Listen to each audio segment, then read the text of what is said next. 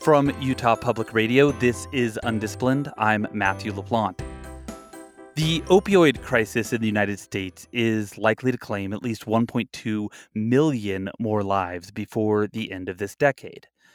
And we can add that tragic number to the roughly 700,000 people who have died since the mid-1990s when OxyContin, which was heavily promoted by Purdue Pharma and approved by the Food and Drug Administration, began being prescribed in large numbers, leading to an initial wave of deaths from prescription overdoses, and then a second wave of deaths from a heroin market that expanded to attract already addicted people. And now we're in the midst of a third wave, which has arisen from illegal synthetic opioids like fentanyl. It's been estimated that fentanyl is 50 times more potent than heroin, and it's also cheaper to produce. It's usually less difficult to find, and it's often easier to self-administer. The resulting crush of addiction had already overwhelmed addiction support services across the country by the late 2010s, and then came the COVID-19 pandemic. In a new paper for the International Journal of Environmental Research and Public Health, Jamie Walters explains what happened next in the state of Kentucky, which in 2020 had one of the highest annual increases in overdose deaths in the nation. Nearly 2,000 Kentuckians died from drug overdoses in 2020. That was a 49% increase over the year before. An opioid was involved in 90% of all deaths, and fentanyl was detected in more than 70% of all cases in that state. Today, we'll be talking a lot about Kentucky, but this certainly isn't a problem there alone. Nationwide, in the first year of the pandemic, there were about 92,000 drug overdose deaths, a 30% increase from the year before. And again, most of those deaths were related to opioids. Jamie Walters is an assistant professor in the Department of Social Work at Utah State University, where her work is focused on poverty, social service capacity, and the well-being of social workers. And quite a bit of her research is focused on poor rural areas of the southern United States, where the opioid crisis has hit very hard in recent years. Jamie Walters, welcome. Thanks for having me, Matthew. You've been publishing research on social issues and social work since 2017. You've examined social worker burnout. You've looked at the capacity of communities to respond to tornadoes, and you've investigated the perceptions of landlords regarding homelessness. It was just last year that opioids became a titular theme in many of your papers, a central theme, but I imagine it was growingly clear during the earlier years of your research that opioids were touching everything in the world that you were studying and the issues you were investigating. Yeah? Absolutely. One of the things that is interesting about social work research is how interconnected all of our topics are. Whenever we talk about housing or addiction issues, food insecurity, all of those things tend to be connected in some way. And so when I started doing research in 2017 as a PhD student, I took a great interest in looking at rural communities and those that were experiencing persistent poverty, which are communities that have seen high levels of poverty for at least 4 census cycles.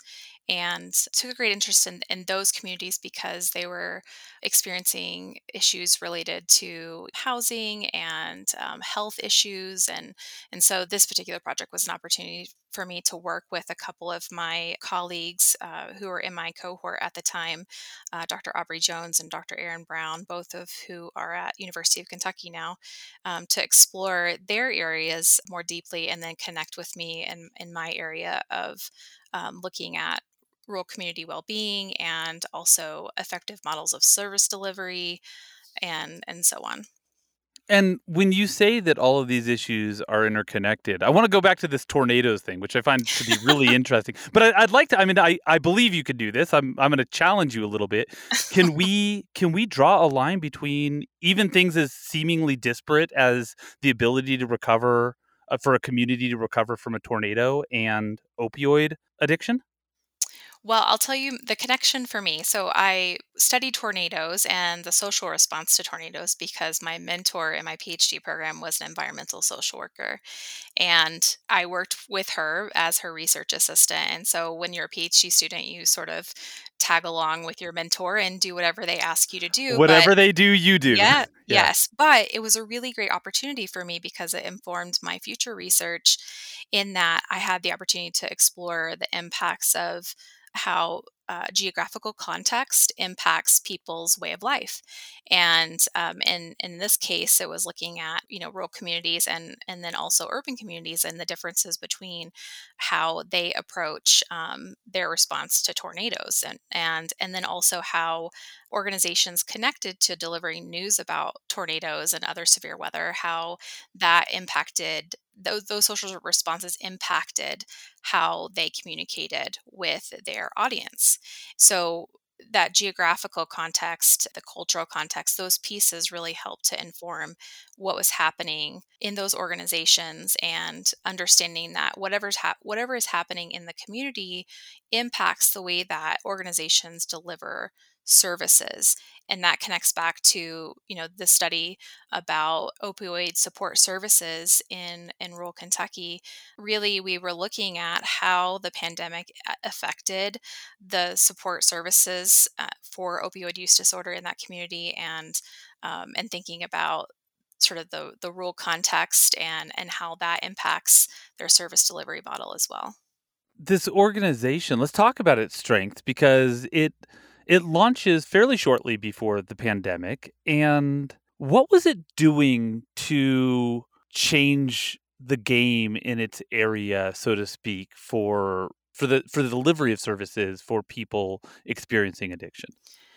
What was different about this particular program, that it's not that they were doing anything groundbreaking, but what was different about it was that they were coming alongside mental health and physical health providers who were addressing opioid use disorder and other types of substance use issues, and allowing once an individual left a treatment facility, or perhaps they were in outpatient outpatient care of some sort, this program, it's designed to support people in OUD recovery, and they were providing vouchers to pay for essential needs like housing and transportation, childcare, clothing, medical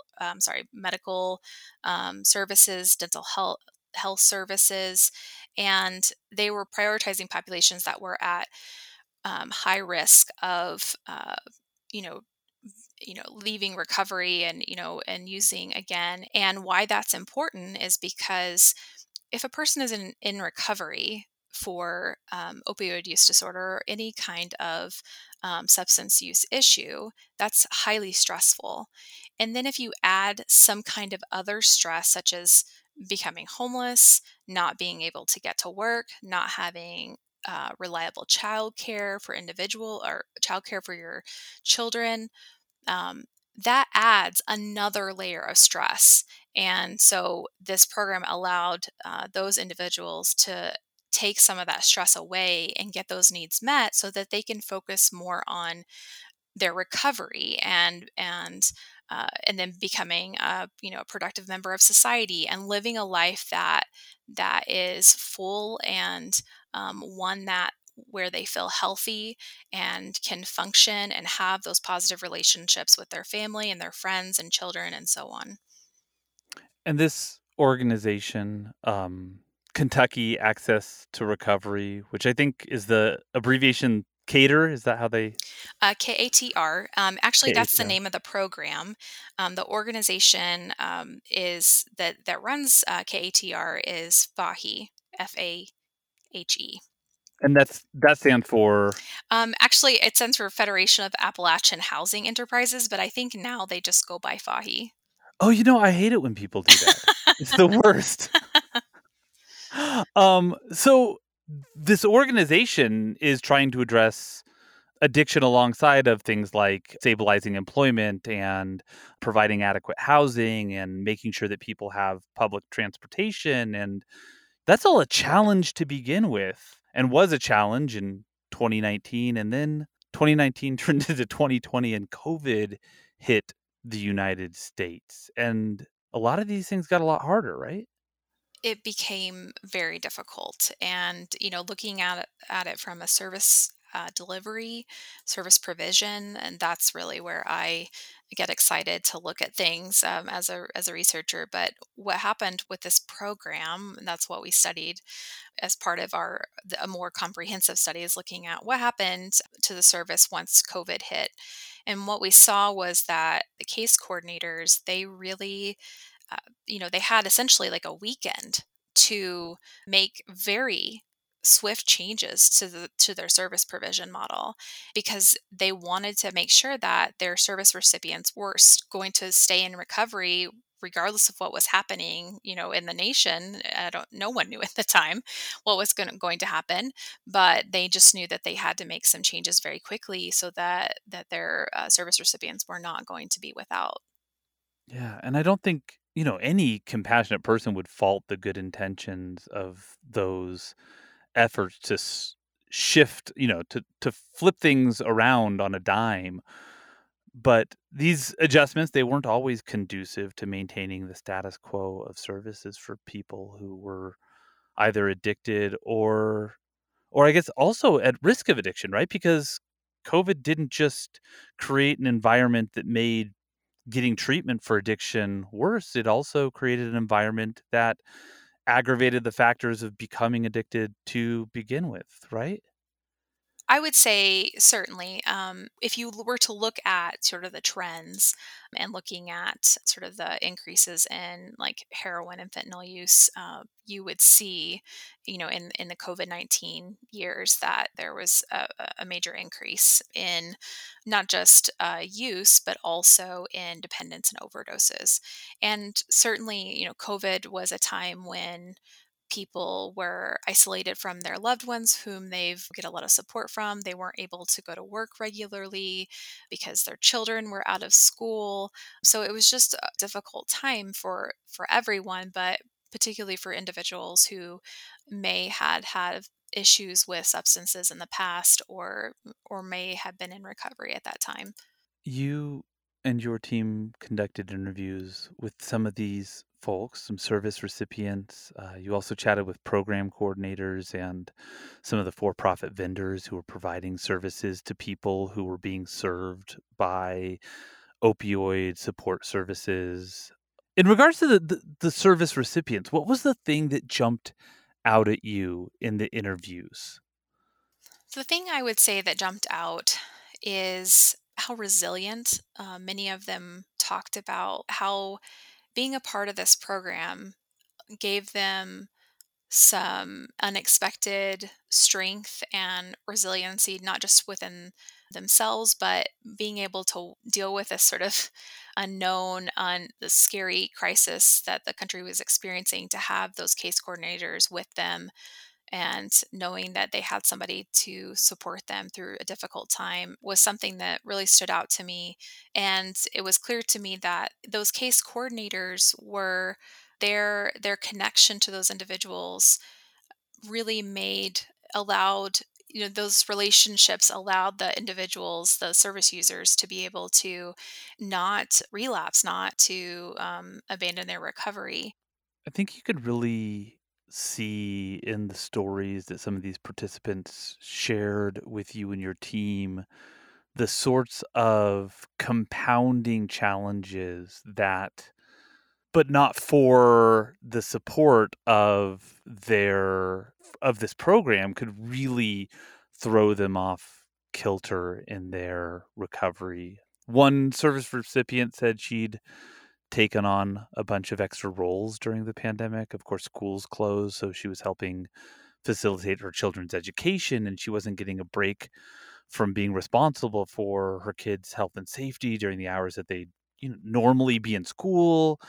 And she was doing the hand sanitizer, making sure her kids were wearing masks. And I remember just hearing so many really exceptionally privileged parents during this time say that they were completely at their wits' end. And this participant, and many like her, didn't have many of those same privileges to begin with and was dealing with addiction to boot. It really becomes clear, I think, how off-kiltering this could be, this pandemic could have potentially been for all of these people who are in recovery. Absolutely.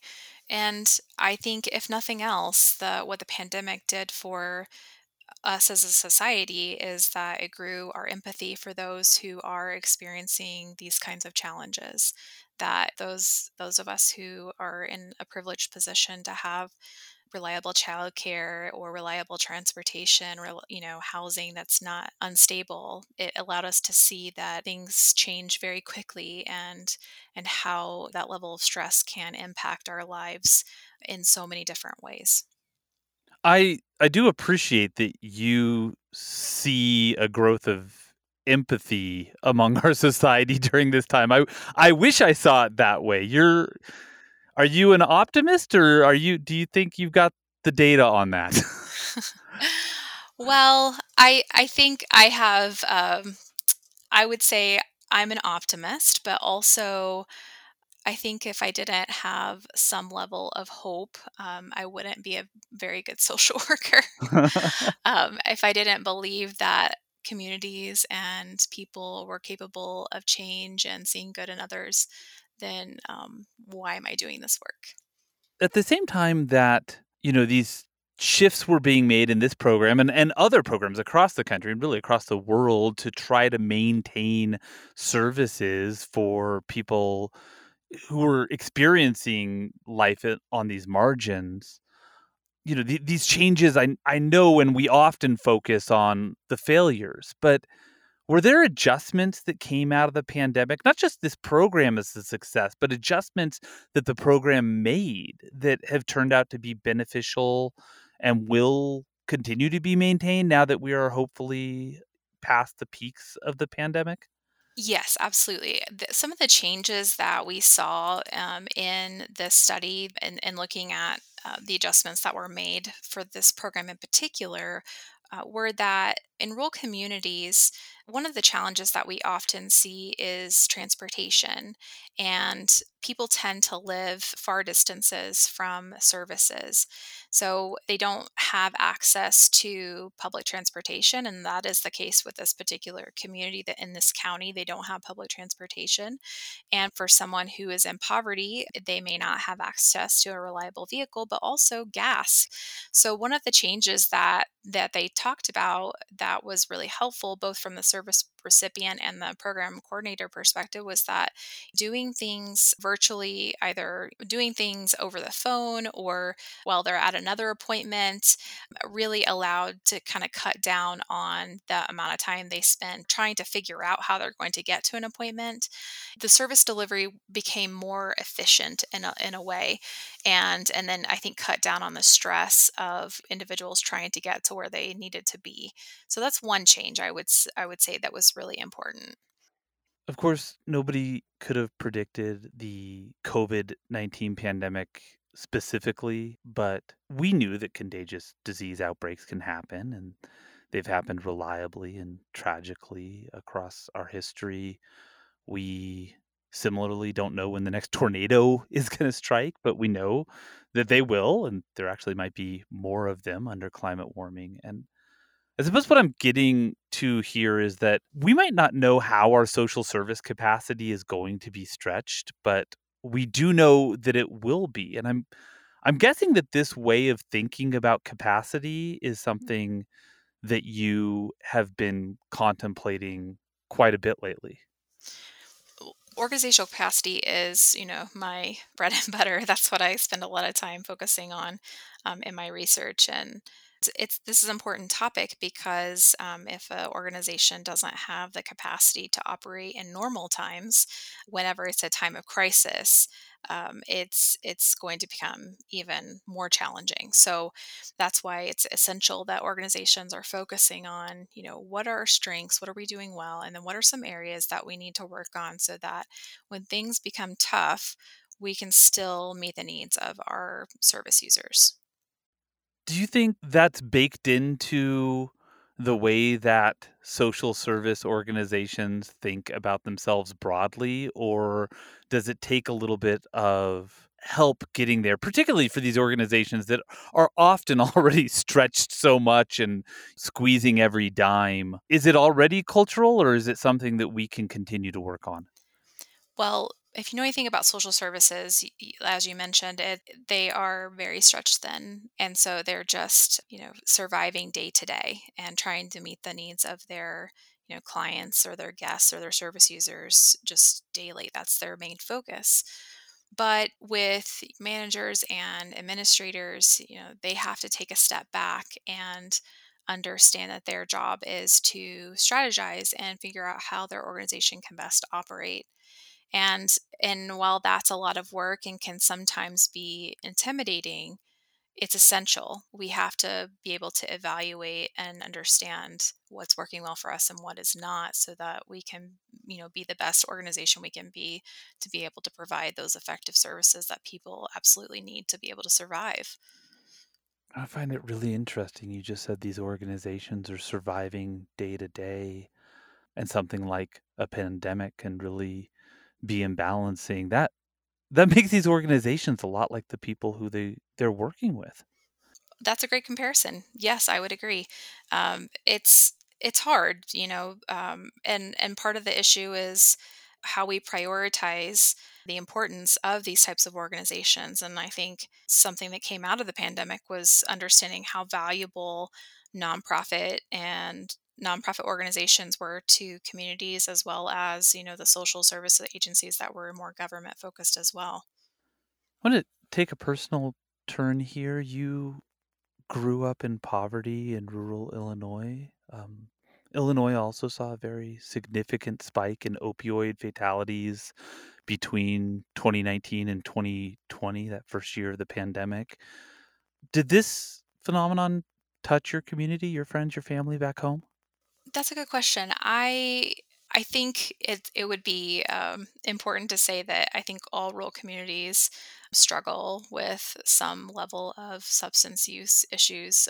I didn't have anyone personally that was impacted with opioid use disorder, but certainly I have family and friends who have substance use issues, and so this topic for me is very personal. And poverty in general is very important and personal topic to me to understand and figure out how can we get people's needs met. How can we make sure that the services that we're providing are the best services that can benefit people and benefit communities, and make sure that our communities are strong and healthy. I sense you're gonna buck at this a little, but you're a significant success story from your community, your first generation PhD. How do we make more people like you? How does that happen? How do we create the environment where people can ascend in their lives in that way? Well, I did grow up in poverty. The community I grew up in, it's the very definition of rural. We had very few organizations in town that helped people in poverty. And thankfully, though, I had a few people in my life, one being a guidance counselor. I was also part of a government program that focused on training teenagers in kinds of different kinds of workforce skills. And so that gave me the opportunity to have a job and be connected to people who would take me to visit a college campus and help me understand how to apply to college. And so without those individuals and those programs, I wouldn't be where I am today for sure. Is that the secret sauce, so to speak, of this program that you studied? That it's not just case managers, but it's people in the community, these pastors, coaches, like you said before, those points of connection that have been trained additionally to help connect people to these services. Is that what makes it work? In rural communities, yeah, I think that everybody knows one another. And when you're in a position where you need people to trust you and work with you, it helps that if you have some kind of other relationship. And so a person who is your, social worker who also happens to be the coach of your son's soccer team, it brings some kind of value to the work that you're doing with them in a way. It's actually, I think, an important component of rural service delivery. That's Jamie Walters. She's an assistant professor in the Department of Social Work at Utah State University, where her work is focused on poverty, social service capacity, and the well being of social workers. And she's the co author of a recent study on the impacts of the COVID-19 pandemic on opioid support services. Jamie Walters, thank you. Thanks, Matthew. It was a pleasure. UnDisciplined is a production of Utah Public Radio, and if you happen to live in Utah, you can listen to us on UPR every Thursday morning at 10:30 and on KCPW at 10 on Thursday and noon on Sunday. If you miss us then, you can listen to every episode of UnDisciplined wherever you get your podcasts. Our program is supported by public radio listeners like you. So if you're a donor to Utah Public Radio or KCPW in Salt Lake City, we want to thank you. And if you're not, why not? Head over to upr.org and click on the donate link and make sure in the comments you let them know that you're a supporter of this program. Our producer is Claire Scott. Our theme music is Little Idea by Benjamin Tissot. And I'm Matthew LaPlante. Thanks for listening. Now go have big ideas.